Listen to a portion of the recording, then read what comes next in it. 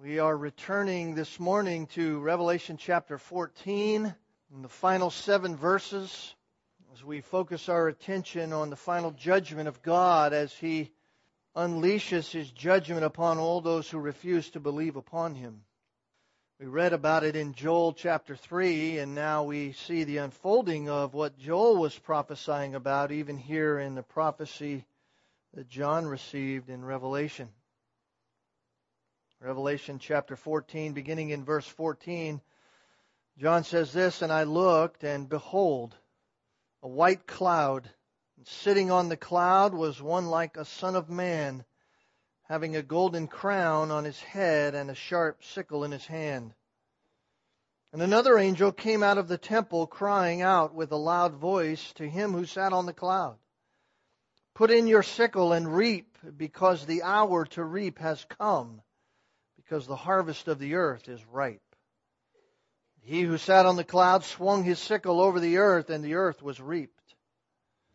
And another angel came out of the temple, which was in heaven, and he also had a sharp sickle. And another angel, the one who has power over fire, came out from the altar, and he called with a loud voice to him who had the sharp sickle, saying, 'Put in your sharp sickle and gather the clusters from the vine of the earth, because her grapes are ripe.' And the angel swung his sickle to the earth and gathered the vine of the earth and threw them into the winepress of the wrath of God. And the winepress was trodden outside the city, and blood came out from the winepress up to the horses' bridles for a distance of 200 miles. In our country, as we have been privileged to live here in America, you have heard of the principle that a person is innocent until proven guilty. It's the principle that our country's court systems have been founded upon. But in the heavenly realm, in the heavenly courtroom, the only courtroom that really matters, because it is the judgments from that courtroom that will last forever.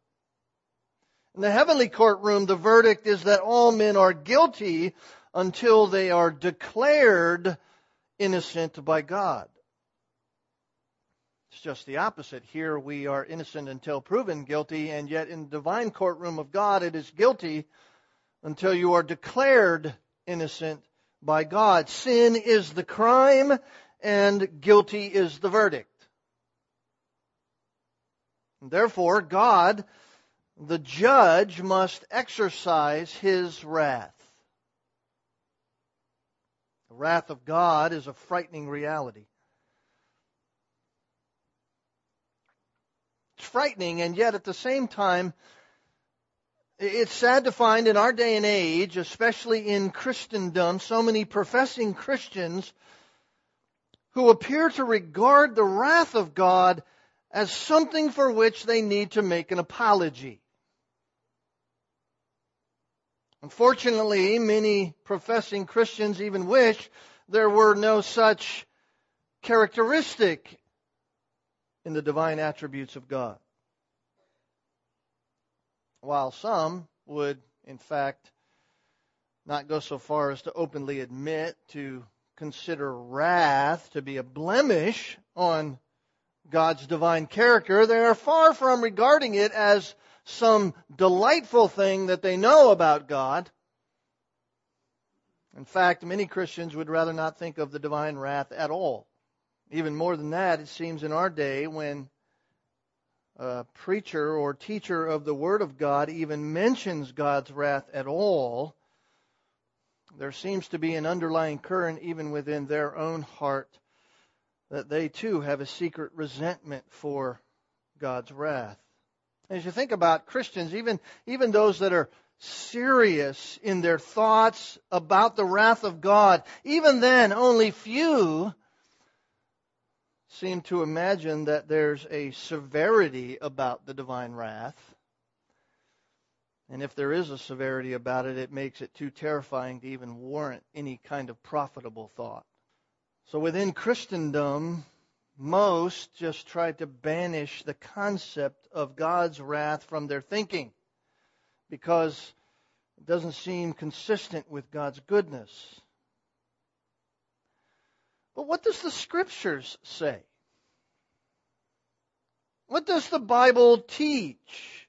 Because after all, it is the Scriptures, it is the Bible that is the only true litmus test for God's wrath and what it is. The test as to whether we speak about it or not because of our own comfortability with it or our lack of comfortability with it does not determine the rightness of God's wrath. The test isn't whether the subject of wrath seems to tickle our ears or even encourage those to whom God may bring us together with in our paths of life, whether it affects them in some negative kind of way. That's not what determines the rightness of God's wrath. The real test is, what does God say about it? What does God say about His own wrath? And the Bible clearly tells us and shows us that God has not chosen to hide His wrath. He doesn't hide it at all, nor has He chosen to soften it and the picture of it before men. It is not an attitude that God is ashamed of in any kind of way. In fact, early on in the Old Testament, God said this about Himself in Deuteronomy chapter 32. In verse 39 to 41, God is speaking to the people of Israel as He's using Moses to speak. And God says this, "See now that I myself am He. There is no God besides me. I put to death and I bring to life. I have wounded and I will heal, and no one can deliver out of my hand. I lift up my hand to heaven and declare, as surely as I live forever, when I sharpen my flashing sword and my hand grasps it in judgment, I will take vengeance on my adversaries and repay those who hate me." It's a very serious picture. It's a very clear picture. God describing Himself in words that describe wrath, words that describe vengeance. He will mete out judgment upon those who reject Him. And in Revelation, we have been seeing this unfolding right before our very eyes. As we look into the future, as we look at what John saw, John from history saw about the future. We are looking back to what is to come in the future and the time in which God will bring about His final wrath upon all those who reject Him and His word concerning His Son. Revelation 14, verses 14 through 20, give us a glimpse into the final scene from the perspective of heaven. And it's a picture of divine wrath. We have seen 7 pictures as we have began in chapter 14 to unfold these, pictures which cover the entire scope of the tribulation. We have already seen Christ on the scene and the 144,000 Jewish preachers who have been giving the gospel all throughout the tribulation. Verses 1 to 5 of chapter 14 showed us that. So that was really a look at these 144,000 preserved through the tribulation and standing with Christ in Jerusalem as Christ is there, ready to be king for 1,000 years on the earth. And then we saw the heavenly angelic proclaimers of the gospel in verses 6 through 11 as they flew through the heavens, unhindered by any evil force, because Satan and his demons have been cast down to earth. They are on a rampage in and on the earth, and these angels in tandem proclaiming the truth of the gospel of God to all who are on the earth, sharing with them the good news of Jesus Christ and warning them to flee out of the false religion of the Antichrist.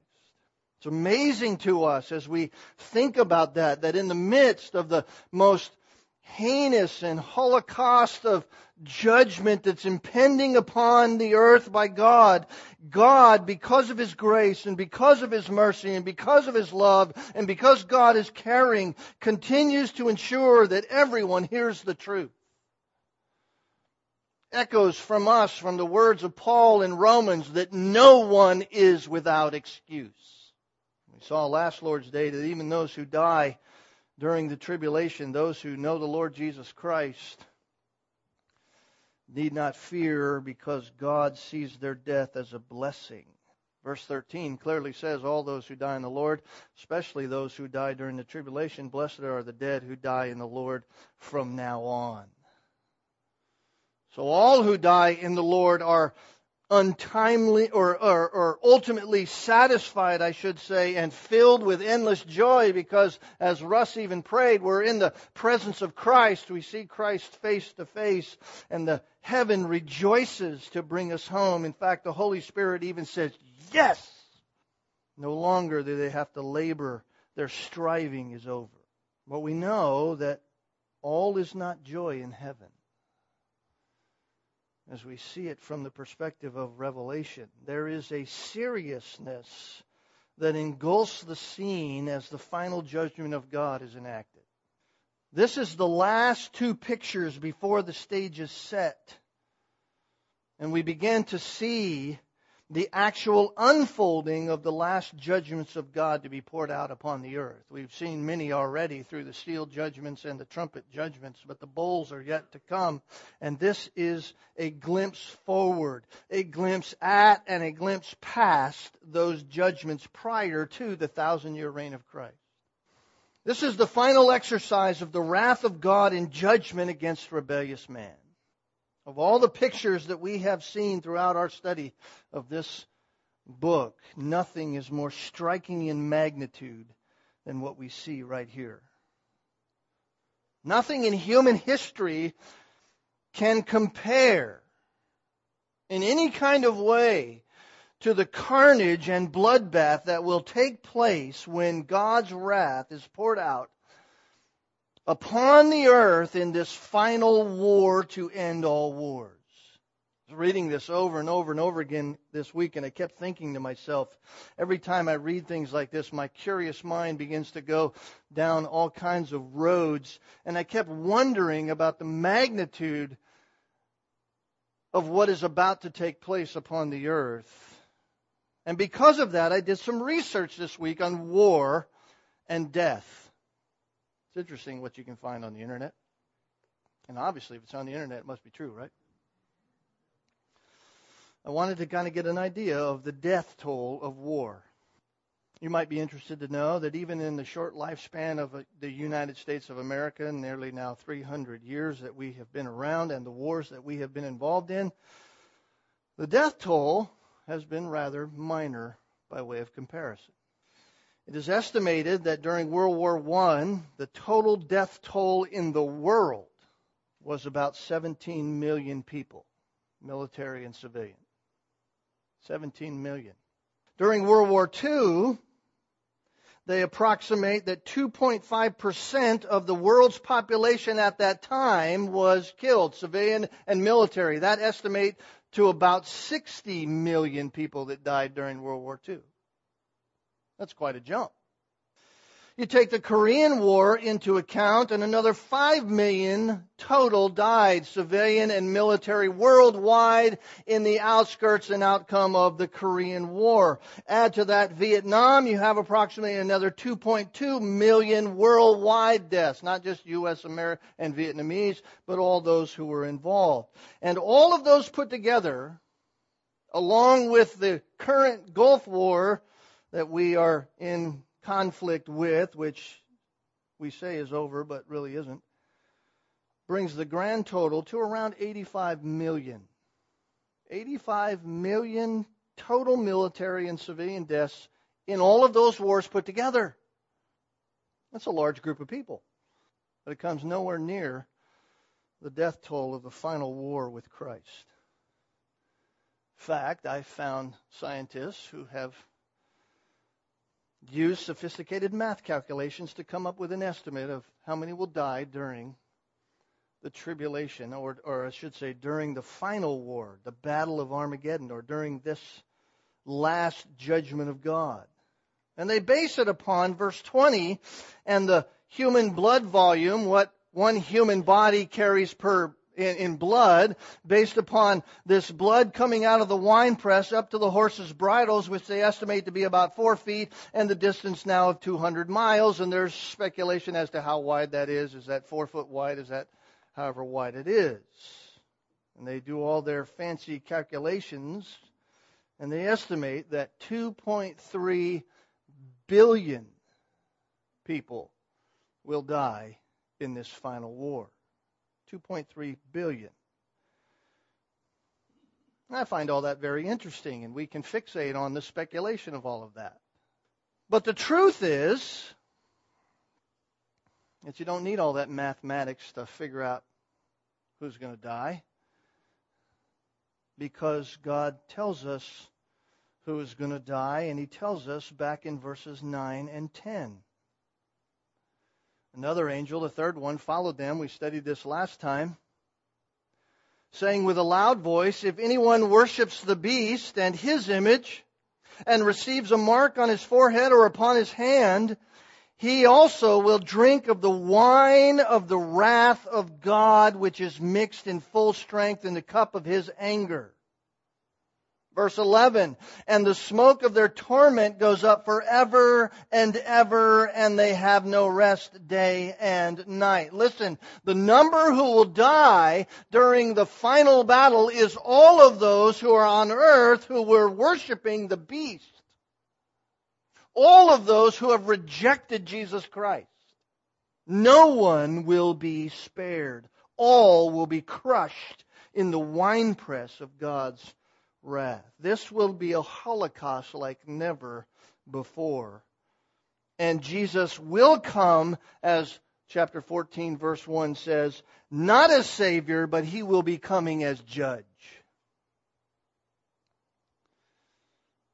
In fact, Revelation chapter 14 and verse 7 tells us that there is an announcement that it is the hour of His judgment has come.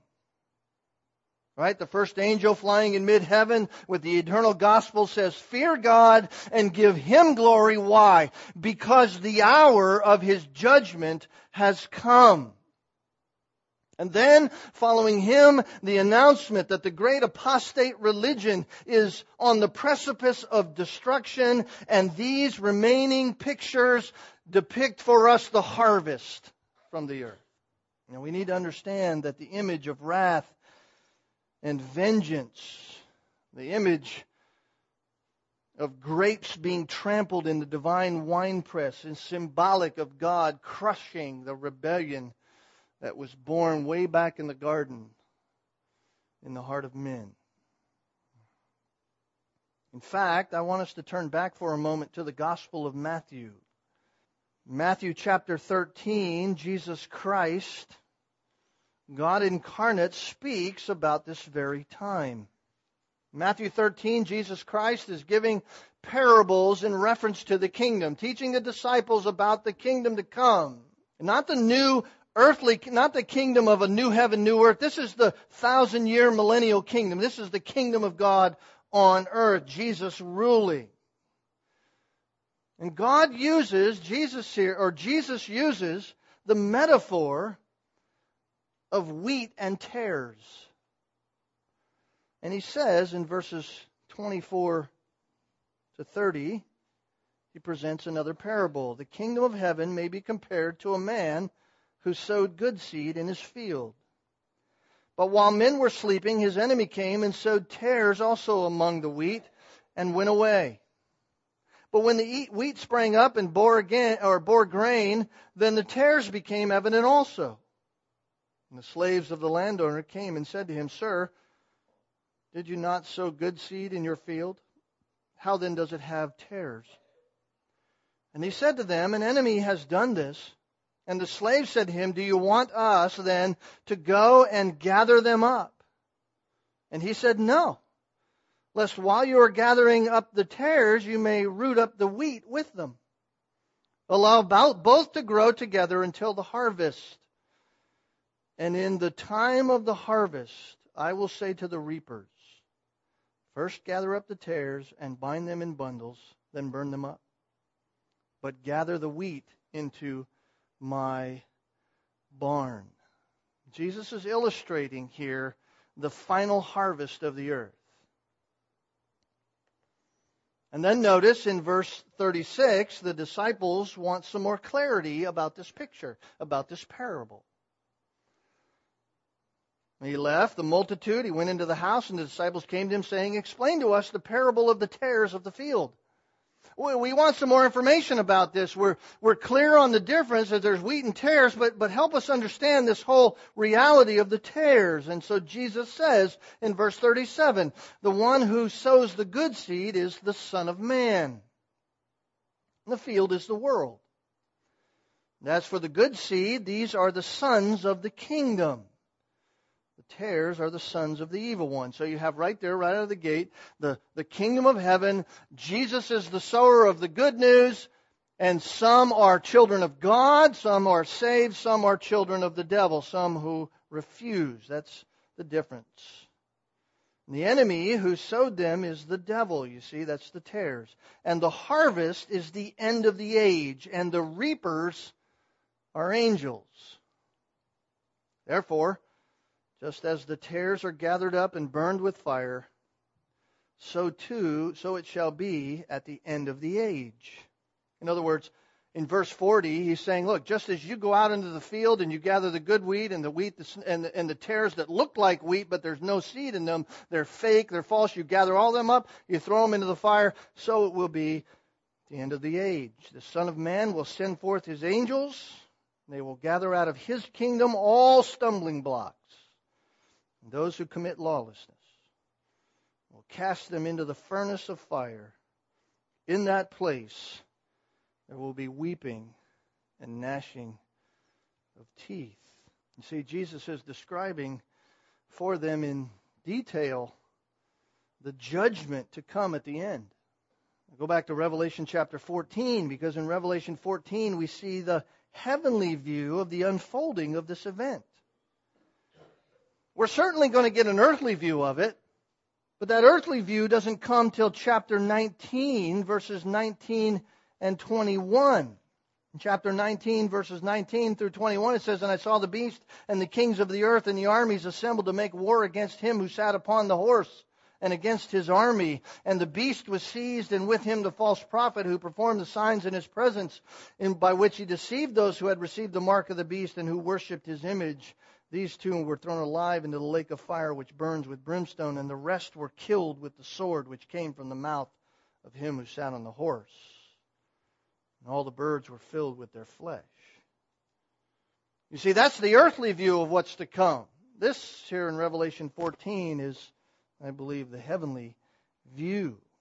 And we get to see the great harvest of the earth. First, the grain harvest, verses 14 to 16, then the grape harvest. Both of those, there's a harvester and there's a harvest. So let's look at these together. First, the grain harvest.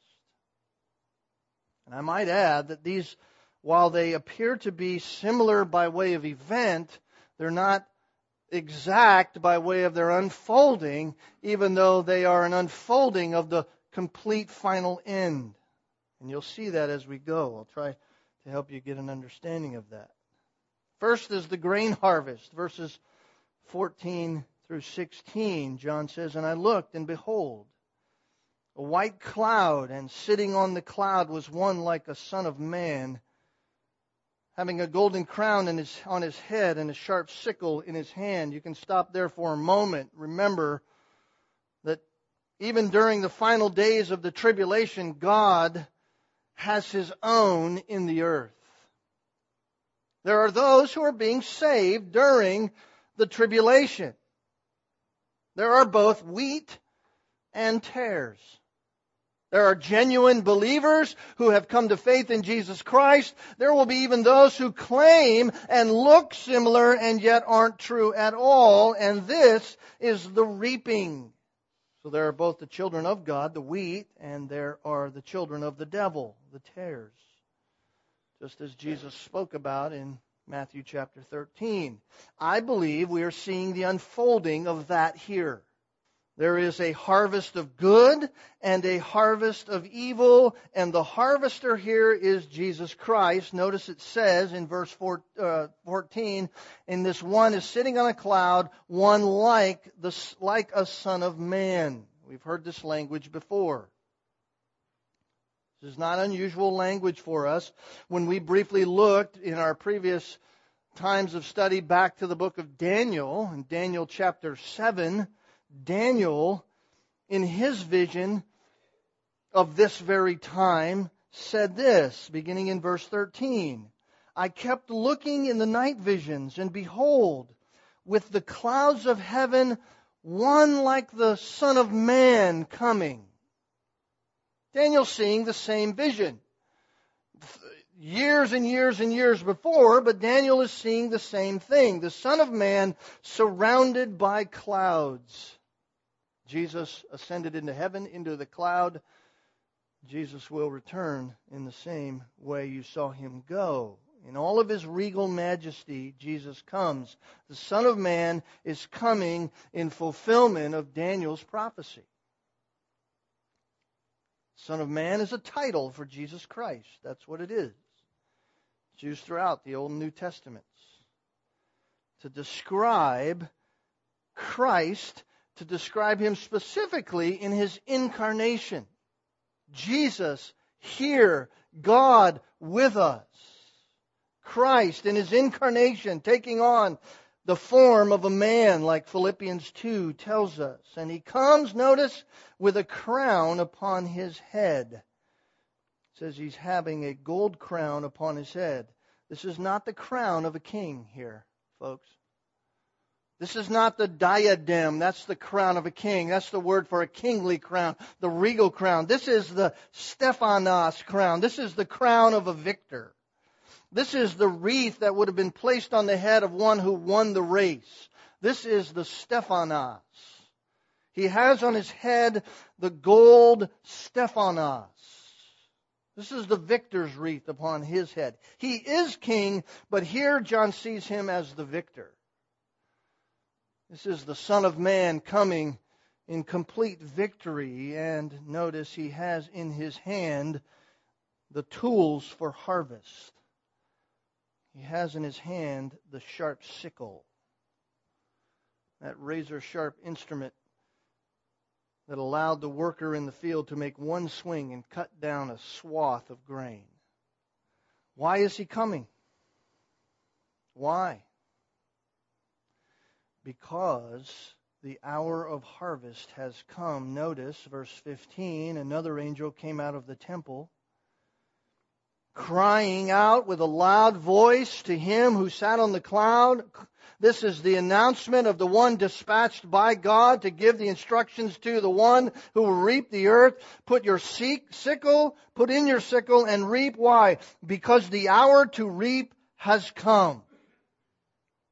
The product that you are reaping is ripe. In fact, the word used here means it's over ready. It's more than ripe. It's been ready for some time. And I think in the imagery that we're hearing here by God the Spirit, we get the idea and glimpse at the patient endurance of God. God in His patient endurance of wickedness, in order that He might save all whom He has chosen to save. The word here, more than ripe, carries this whole idea that it's well past the time for wickedness to be fully judged. They're more than ripe. The harvest is more than ready. And so in the imagery that John is seeing, another angel comes out of the heavenly temple and brings the command. Don't you find it interesting in the interaction between the Godhead, God the Spirit, God the Son, God the Father? You get this language here where God dispatches the angel to come and to tell Christ, the incarnate Christ, it's time to reap. You think that's kind of strange, isn't it? Wouldn't Jesus know that? He's God. And yet there's an interesting interaction here. Remember, Jesus said to the disciples, no one knows the hour or time. No one knows the hour of time. In fact, in Matthew chapter 24, verse 36, he says, "But of that day and hour no one knows, not even the angels of heaven, nor the Son, but the Father alone." And here God dispatches His angel, one of many that God has. He dispatches him from the temple to bring the command to Jesus Christ. The hour to reap has come. Now is the hour. You didn't know it before. The angel didn't even know it before. He's standing ready before me for the command to go out. And now God, in His divine, sovereign will, omnipotence, who's the only one in the Godhead who knows this very fact, even though they're all God, and the mystery of that I cannot put my hands around, He dispatches this angel to tell Christ, now the hour has come. Now it's time. The harvest is ready. We know the harvester, Jesus Christ. Now the harvest. Verse 16. He who sat on the clouds swung his sickle over the earth, and the earth was reaped. One sweep, one symbolic sweep of the judging hand of Jesus Christ. No more delay. No more mercy. It's time for the harvest. And Christ swipes the sickle across the earth, and the completeness of His judgment and the severity of His judgment is over in one fell swoop. And I believe we get a picture of this judgment from earth's perspective. You say, where is that? I think we see it here in in chapter 16. Go to chapter 16 for a moment. I'll just try to show you this to get a precursor glimpse at where we're headed here in the next few weeks. Verse 1, I heard a loud voice from the temple saying to the 7 angels, "Go and pour out the 7 bowls of the wrath of God into the earth."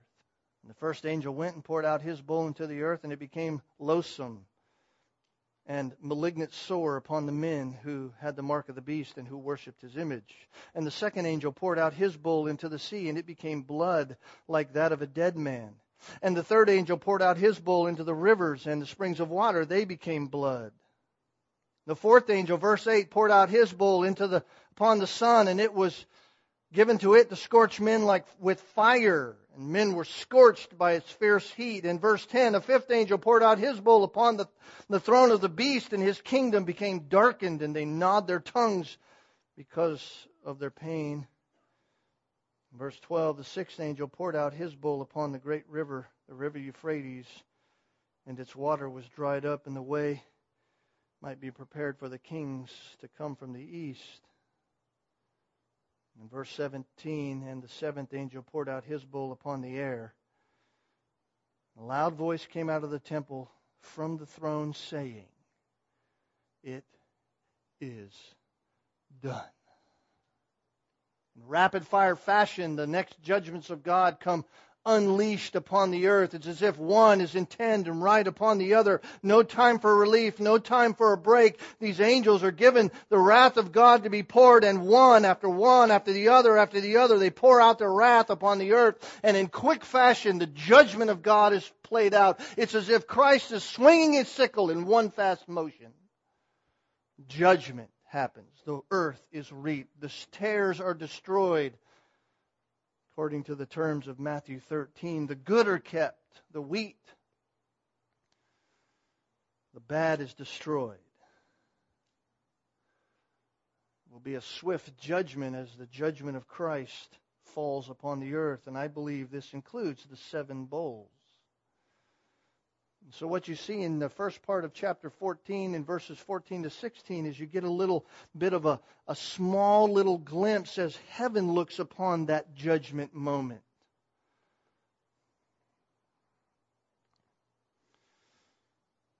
And then in verses 17 through 20, John sees another angel. And the other part of this final wrath. Notice what he says. And another angel came out of the temple, which is in heaven, and he also had a sharp sickle in his hand. This now is the 5th angel, if we're counting. If you go back to verse 6, you have an angel there. Verse 8, another angel, verse 9, another angel, verse 15, another angel, now in verse 17, another angel. This is now the fifth angel being used by God in this exercise of His judgment upon the earth. Angels being used as His instruments by which He is giving His judgment out upon all of the earth. This is just another angel that comes out of the temple. And he has another sharp sickle. And verse 18, another angel. This is now another in the line, just one of the same. Angels being used all along for judgment. And here's another of the same kind. And this angel is the harvester. But he is given command by a sixth angel who has the power over fire. Notice that in verse 18. Another angel, the one who has power over fire. Now, we have to think about the temple for a moment. Let your mind go back to your understanding of the Old Testament and the temple on earth, which is a picture of what God has already in heaven. In fact, go back to Revelation chapter 6 for a moment. Remember in Revelation chapter 6 in verse 9 through 11, when he broke the fifth seal, John says, I saw under the altar the souls of those who had been slain because of the word of God and because of the testimony which they had maintained. And they cried out with a loud voice, saying, How long, O Lord, holy and true, will you refrain from judging and avenging our blood on those who dwell on the earth? And there was given to each of them a white robe, and they were told that they should rest for a little while longer, until their fellow servants and their brethren who were to be killed as they had been should be completed also. This is the altar from which this fire angel comes. It's the altar of prayer. In the Old Testament it was the bronze altar, the altar of incense. It's where the priest in the days of Israel and wandering through the desert, and when they had the temple in Jerusalem, would go into the temple with the prayers of the saints, and he would light the incense, and that would symbolically, the smoke from that fire and incense would go as if the prayers of the saints were going up to God, and the people of Israel would be outside praying, and it was symbolic of their prayers being rising up to God. And so there is a symbolic altar in heaven. There the saints, symbolically under the altar, as we saw in Revelation 6, their prayers and petitions are rising to God. What are they praying to God? What are those saints asking God? They're praying that God would send forth His wrath. They've been martyred because they stood for Christ. They died because of the Word of God, because they identified with Christ through faith in Jesus Christ, and they are praying for God to stop all the wickedness. Praying that God would send His wrath. He would give victory to the saints. To send Christ, the triumphant one, to establish His kingdom. So in Revelation chapter 14, the angel comes from that altar. He is the angel, the one who has power over the fire. The fire on the altar symbolizes the prayers rising to God. It represents all the prayers of all the true saints who have pleaded that God to send Christ, pleading with God to judge. And so this angel in verse 18 comes out of the temple and gives announcement to the angel who has the sickle in his hand. And he says, let the harvest begin. Why? Because the grapes are ripe for harvest. Notice, put in your sickle and gather the clusters from the vine of the earth, because her grapes are ripe. Here, again, they are ripe, but here it isn't that they're overripe. This is a different word. Here they are at the perfect point of harvest. Here the hour has come. It's time for them to be harvested. And so the harvest begins. And the angel swung his sickle, verse 19, to the earth and gathered the vine of the earth and threw them into the grape wine press of the wrath of God. And the winepress was trodden outside the city. It's just saying outside the city of Jerusalem, the wrath of God falls upon men in this moment. And blood came out from the winepress, that is, out from the wrath of God, under them up to the horses' bridles for a distance of 200 miles. And so where the first harvest was corresponding to the bold judgments, I believe this harvest represents the final battle. The war to end all wars. The unmixed wrath of God being poured out on all wickedness. This is the battle of Armageddon. The grapes of mankind, the wickedness of mankind, are thrown into the divine winepress of God, and they are ground to a pulp by the omnipotent power of God. The graphic words that are used here are rather amazing. Blood comes out of the winepress. It goes as high as the horse's bridle and as long as a distance of nearly 200 miles, 1,600 stadia. Stadia is 600 yards. That's roughly 180 plus miles, so they round that to 200 miles when we get the translation here. This is the judgment of God upon all the unbelieving and blasphemous men who reject Jesus Christ. You say, how does all this battle come about? I mean, the sixth angel pours out his wrath, right? The bull wrath, and the river Euphrates is dried up in chapter 16, verse 12, that the way might be prepared for the kings to come from the east. They're coming from the east in order to have a battle with him who stands in Mount Zion, Jesus Christ. Chapter 14, verse 1, Jesus Christ is there. He has returned. The battle of Armageddon is now on. Verse 13 of chapter 16 says, I saw coming out of the mouth of the dragon, out of the mouth of the beast, out of the mouth of the false prophet, 3 unclean spirits like frogs. Disgusting things. They are spirits of demons, performing signs which go out to the kings of the whole world. This is deception without any parameters. And that deception goes out to the kings of the world. Why? To gather them for the war of the great day of God Almighty.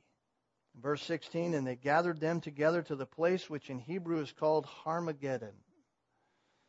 Armageddon. The world has said that the Antichrist was invincible. The world will declare and praise the Antichrist as if he cannot be vanquished. In fact, in chapter 13 and verse 4, we remember these blasphemous words. Who is like the beast, and who is able to wage war with him? It's as if they're praising him as their one true God, as if he is almighty, omnipotent, all power, and who could ever come up against the beast? But he's not invincible now, is he? Not here in verse 20 of chapter 14. He's crushed under the wrath of Almighty God. You say, what imagery? What imagery that God is using. This chapter opens with Christ standing on Mount Zion as the ruling king, with his children singing a new song. And it closes with all who have rejected Christ being gathered for the final judgment of the wrath of God upon them. Revelation 19 again gives us that final picture. Go to Revelation chapter 19 and we see in 16 that they're gathered for war. In chapter 19 we see the earthly side of this picture of chapter 14 being unfolded as we get an earthly view of it. Beginning in verse 11, and I saw heaven opened, and behold a white horse. And he who sat upon it is called Faithful and True, and in righteousness he judges and wages war. And his eyes are a flame of fire, and upon his head are many diadems. And he has a name written upon him which no one knows except himself. And he is clothed with a robe dipped in blood, and his name is called the Word of God. The armies which are in heaven, clothed in fine linen, white and clean, were following him on white horses. And from his mouth comes a sharp sword, so that with it he may smite the nations, and he will rule them with a rod of iron, and he treads the winepress of the fierce wrath of God the Almighty. And on his robe and on his thigh he has a name written, King of Kings, Lord of Lords. And I saw an angel standing in the sun. And he cried out with a loud voice, saying to all the birds which fly in mid-heaven, Come, assemble for the great supper of God, in order that you may eat the flesh of kings, and the flesh of commanders, and the flesh of mighty men, and the flesh of horses and those who sit on them, and the flesh of all men, both free men and slaves, small and great. And I saw the beast, the kings of the earth, and their armies assembled to make war against him who sat on the horse and against his army. And the beast was seized, and with him the false prophet, who performed the signs in his presence by which he deceived those who had received the mark of the beast and those who worshipped his image. These two were thrown alive into the lake of fire which burns with brimstone, and the rest were killed with the sword which came from his mouth of him who sat upon the horse, and all the birds were filled with their flesh. That's the earthly view. That's the earthly view of what takes place in chapter 14, verses 17 to 20. That's the heavenly view there. This angel swipes his sickle across the earth in one fell swoop, and all of the nations that are gathered in order to come against Christ are destroyed in the winepress of God's wrath. There's never been in the history of the world a war or bloodshed that shall come, or like the one that will come when Christ comes and intervenes upon this earth. When Christ comes, it will be like no other time. This is the judgment of the earth, the day of the wrath of God. So as Christians, listen, as Christians, let us never be persuaded to realize or think that evil will last forever. It will not. As Christians, let us never think in our own minds or in our hearts, let us never be deceived in any kind of way in our thinking to think that death will always be. Because it will not. Don't ever think that violence and wickedness and murder and war will forever run rampant upon this earth. They will not. According to the Scriptures, according to the truth of the Word of God, evil will rise to its ultimate climax, and when it has run its course, all according to the omnipotent providence of God's design, when it has run its course, God will judge it. And in that intervention, the kingdom of our Lord Jesus Christ will come. The prophet Isaiah spoke about this back in Isaiah 65. And he describes the 1,000-year earthly kingdom of Christ like this. Beginning in verse 24 of chapter 65, he says, It will also come to pass that before they call, I will answer. Talking about Jesus ruling on the earth. Before they even ask me, I'll answer. And while they're speaking, I'll hear. Verse 25, the wolf and the lamb will graze together. The lion will eat straw like the ox. The dust will be the serpent's food. They will do no evil or harm in all of my holy mountain, says the Lord. Jesus Christ will rule with righteousness, and upon earth during that time there will be only His execution of righteousness. The Bible says to us in the book of Hebrews, it is a fearful thing to fall into the hands of the living God. Fearful thing. We know what's coming. What a responsibility we have as Christians. We know the future. We're not confused about what's coming. We know it. What's our job? Let others know about it as well. That's our task. Let's pray. Father, we're grateful for these signs in heaven that we are learning about. We're grateful that evil will not last forever, that wickedness will be ultimately vanquished, that death will not reign forever, that all that has been the consequence of sin will ultimately and finally be taken care of when you return. We're grateful that you are allowing us to see these things ahead of time, that we can have an understanding of these things before it happens, so that we can warn others, so that we can be a sounding board, a mouthpiece for you to tell others about the graciousness of your own heart, about the glory of your Son, Jesus Christ, about the reality of sin and where sin will take them if they do not repent. Thank you that we know Jesus Christ. Thank you that you have drawn us to yourself, and that those who are here who know you by faith know you because you've drawn them to yourself, and you have gifted them with faith, and that exercise of faith in Jesus Christ has secured their soul for all eternity. Thank you that because of their relationship with Christ, they desire now to walk in obedience to you, and that by the power of your Spirit they are enabled to overcome the deeds of the flesh and to walk obediently to the commands of your word. Thank you for that. Without you, we are nothing. Because of you, we are everything. And so we want to be proclaimers of this truth to others. Lord, help us to be faithful in doing that. If there's those here even this morning who these words have shaken them to their very core because of the judgment to come, and they are frightened in their very being at standing before a holy God, Lord, make that be the motivation, the drive in their heart to come and to ask one of us about Jesus Christ, ask one of us about knowing Christ, and turn from their sin that they might know you in faith. Lord, thank you for these things and the gift of salvation. Thank you for the richness of your word and what we can learn from it. Thank you that it shows you in all of your beauty and hides not one part. And that we can find a great joy in even your wrath. That you judge sin, and because of your wrath you judge the sin of us on Christ, who didn't deserve it at all. Motivate us with these things, we pray.